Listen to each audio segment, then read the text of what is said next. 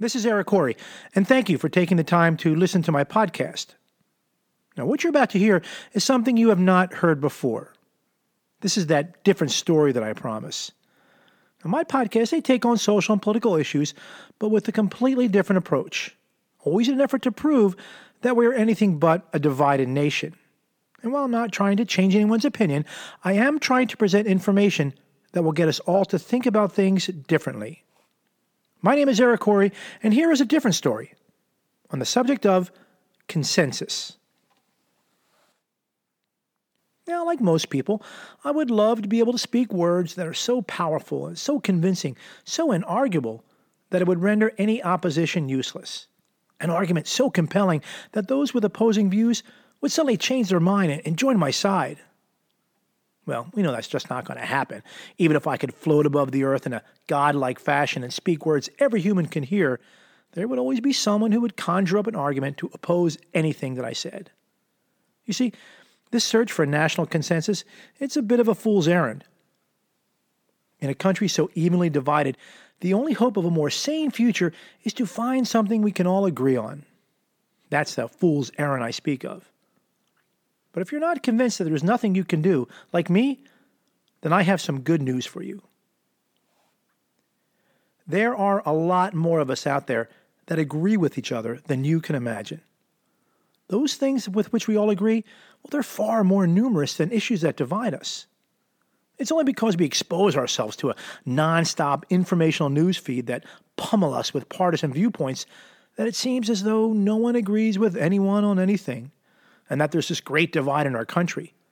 Well, the reality is just the opposite, as I will demonstrate in this podcast. There is a supermajority of Americans that share common beliefs, a common set of goals and aspirations, and a common desire to make things right in our time. The point I wish to convey is that the loud political voices that fill the airways, well, they represent only hard right or hard left opinion. There is very little discussion aimed at the middle majority because, well, it just doesn't sell. The train wreck that everyone tunes in to see are people arguing with everyone about everything with predictably contradictory reactions to every news item of the day. Reactions that are so predictable, a computer could just as easily deliver the statements for either side, given the input of the news of the day. It's like this. Yeah, we know what you're going to say before you say it when I say this. And I'm going to respond in kind with this time-tested talking point that has been culled from the bowels of my political leanings.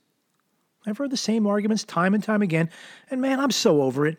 Yeah, sure, you're so committed to your cause, and you're so virtuous. Here's a medal. See, my quest is to render these predictable partisans irrelevant. Now, regardless of who's right or who's wrong, such a thing can even be established. Accepting that these entrenched partisans will never be swayed is a sign of a higher intelligence. Just know that your numbers will remain stagnant for the foreseeable future, and that trying to reason with them amounts to a complete waste of time. So let's let them have their vitriol and their hatred for the other side, and the rest of us will move on. Now, I want to start by counting these committed individuals who tell us so much of what we already know. You see, in reality, their numbers are surprisingly small compared to the noise that they make. In round numbers, what we will call the rigid right and rigid left combined represent only about 30 to 40% of the general public. Now, of course, these numbers are arguable, but they are on the high side of any legitimate estimate. And there are lots of legitimate estimates about political leanings. It's important to understand that this 30 to 40% of this high side estimate, well, they're evenly split on all the issues. You need look no further than the results of the last 4 presidential elections to support this claim, as they were almost exactly evenly split between Democrats and Republicans in the total number of votes cast. So, what does this mean and why is it important? Well, what it means is that at best, each side that represents these rigid positions, well, they're only 20% each of the general public, which in turn means that at least 60% of the people in this country do not prescribe to these rigid political views. Again, 20% on the hard right, never to be swayed, and equally 20% on the hard left, also never to be swayed. Now remember, these are high side estimates, but the fact that these two groups individually, at best, are too small to justify the power that they wield, when in actuality, they can so easily be rendered irrelevant if the rest of us deem them so. We can see them as the insignificant minority that they truly are. Now, if you were to push these partisans to the side, you will find that the remaining 60% represent a supermajority that severely outnumbers the political profiteers of all stripes. If only half of the 60% can agree on something, they would still outnumber the best each side of these entrenched partisans could muster, rendering them irrelevant. See, those who would use the divide and conquer strategy to hold on to the power that they exert through government fiat or political news reporting, well, they will be left talking to themselves. While the majority, we find our legs, we take control. And this is control we've always had, but simply never realized. So, using these assumptions, which again I feel are very accurate, there are about 60 to 70% of us that could form a majority of reasonable people who are open to discussion and compromise for the sake of unifying this seemingly ununified country. These are the people you see every day at your grocery store or Little League practice or driving next to you on the roadways as we make our way to and from work every day. This is a powerful constituency that has the ability to coalesce under a single banner of making things right for the next generation. People who can come together and cast off these political divisions to unite in an effort to solve some of our nation's more pressing problems and to move the evolution of our country and humanity forward. In trying to find that common ground and to pitch that big tent that we can all comfortably gather under, I submit to you the words of the great fictional character Obi-Wan Kenobi. He said that the truths we cling to depend greatly on our own point of view.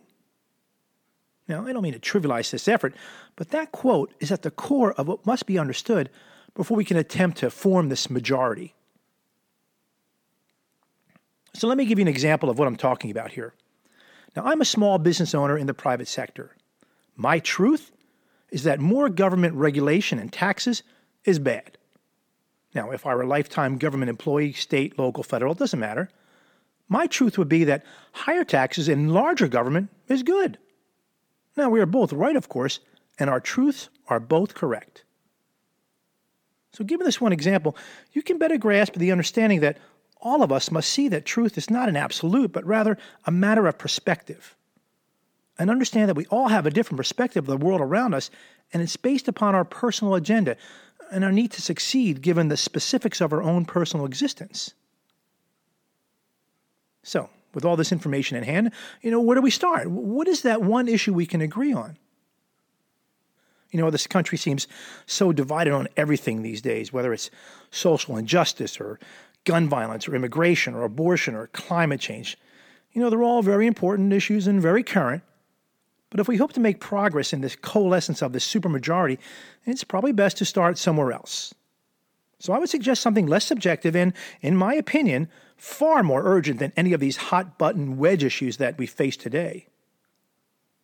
And here's where, for some of you, this may become partisan, but since we need to start somewhere, here goes. I have personally been on this particular soapbox since 1986. I've written articles about it, I've made speeches, I've had a book published on the subject, and 30 plus years later, I am still convinced it's the one thing on which we can all agree. We can all agree that borrowing $3 billion per day, 365 days a year for over 40 years is a bad thing. That accumulating debt at a rate that is discussed in dollar figures that no one can even possibly comprehend is just silly. And that there are no ongoing discussions to resolve this matter is absolutely irresponsible. No matter what side of the political aisle you sit, these facts remain inarguable. And the amount of money that has been borrowed during this COVID-19 crisis to keep our nation from falling apart is 4 times larger than any single year of borrowing in the past. Nearly $4 trillion of borrowing in 2020 alone, a staggering amount of money. Again, no one, and I mean no one, can possibly comprehend. So the next time you hear a politician talking about another $1 trillion government spending program, well, know that they are either oblivious to the financial facts that surround them and therefore stupid, or they know the truth and count on your ignorance, making them liars.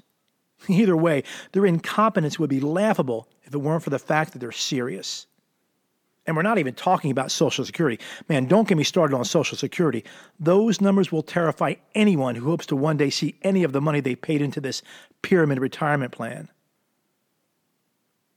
Now, I hesitate to move into the numbers on this issue, and I don't want to start to sound preachy, but I have to get into the weeds on this just a little to make the case as this being the most important problem this nation faces, and one I hope to use to create the unity that I seek. All right, here goes. Imagine you earn $100,000 per year. Now, that's more than most, but it's a nice round figure that we can easily follow. So on average, over the last 40 years, adjusting for inflation, you're earning $100,000 per year. But each and every year, you spend $130,000 to meet your ongoing financial obligations and your spending habits. Now, to make up for that difference, you borrow the additional $30,000 every year just to maintain your lifestyle. Now, you've been doing this for 40 of the last 42 years, and right now your personal debt is $1.2 million. Now, you're able to maintain this practice because you pay the interest on this accumulating debt every year, but not a penny of the principal, and the bank, they just keep lending you the money. Now, because you're only going to make $100,000 per year, and you're going to keep spending $130,000 per year, you have no hope that this debt will ever go away. It will just keep rising until the day you die.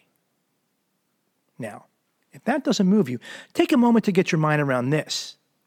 When you die, that debt will remain, and your children will be made liable to pay it off. Now, let that sink in for a second. You spend a lifetime of frivolous spending and accumulating debt, and you leave it as a financial burden for your children to deal with. See, this is not fiction.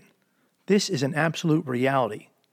Because if you were to add 6 zeros to all the numbers I just gave you, well, you will be in the same predicament as the United States government is today. $30 trillion in debt and rising. $30 trillion in debt. I don't claim to know how all this is going to play out. I only know that I'll be dead when it happens, and someone else, my children and your children, and most likely their children, will be charged with solving this problem. This is not hyperbole. It's an absolute fact. The only question is how and when this reckoning will become page one news. And if you think this coronavirus thing is a national calamity, as it surely is, well, this will be far greater and far more difficult a dragon to slay. Now, if you're cool with all this, then just keep going about your daily lives and pay no attention to the man behind the curtain. But if not, I ask you to consider this as the one issue that we can rally around, that we can join together to establish this supermajority I speak of and use this to set the political world ablaze. Because here's the solution. Now, it's not my solution. It's a solution that was written into our Constitution, and it's the Big Ten I spoke of earlier, the one that I hope we can all gather under. I'll start by quoting James Madison in 1787. Quote, "A complete dissolution of the House of Representatives on a single day as a cure for the diseases of faction." You see, our Constitution was written in such a way that every member of the U.S. House of Representatives, all 435 of them, well, they all come up for election on the first Tuesday of November every 2 years. And every 2 years, we are afforded the opportunity to implement this mechanism. See, I believe we can't tinker on the periphery of our national spending problem to solve it because the body politic would remain mostly intact. Only a complete flushing of this one government entity, the House of Representatives, the branch of government that is responsible for all spending, can this problem be solved. Now again, this is not my solution, but it's the solution provided in our Constitution. The fallout and complete chaos that will surely ensue, well, that is the plan. We only need to agree to not vote for any incumbent member of the House of Representatives. And if you trust the genius of our founding that gave us this prosperity beyond belief, then you must trust the mechanism that they put in place to set it right and to let the political cards fall as they may, as our founders intended. Now, I know what you're going to say. If you're a Democrat and the incumbent is a Democrat, there's no way you're going to vote for the Republican challenger. Well, that's okay. There will be a Green Party or a Socialist Party candidate that you can choose. Conversely, if you're a Republican and the incumbent is a Republican, you don't have to vote for the Democrat. There will be a Libertarian or a Constitutional Party candidate that you can also vote for. just as long as it's not the incumbent. And even better yet, vote for someone who is not a member of one of the two major parties. That will really set the political world afire. I find it reasonable to believe that an overwhelming majority of Americans could agree to make solving this one problem a priority above all others. And that we, addressing this singular topic, using the tools at our disposal, will demonstrate to ourselves and the world that we can work together to solve a problem. And I'm equally convinced that once we show ourselves that it is possible to bring 60% of the country together to address a single issue, that later we will be better prepared to address the more subjective issues of the day. You see, it's one simple task, one simple vote, placed against any incumbent member of the House of Representatives as a premise to establish the supermajority, and in one night, change all things political in this country. It really is that easy. This is Eric Corey, and I hope you just heard a different story. Thank you for listening.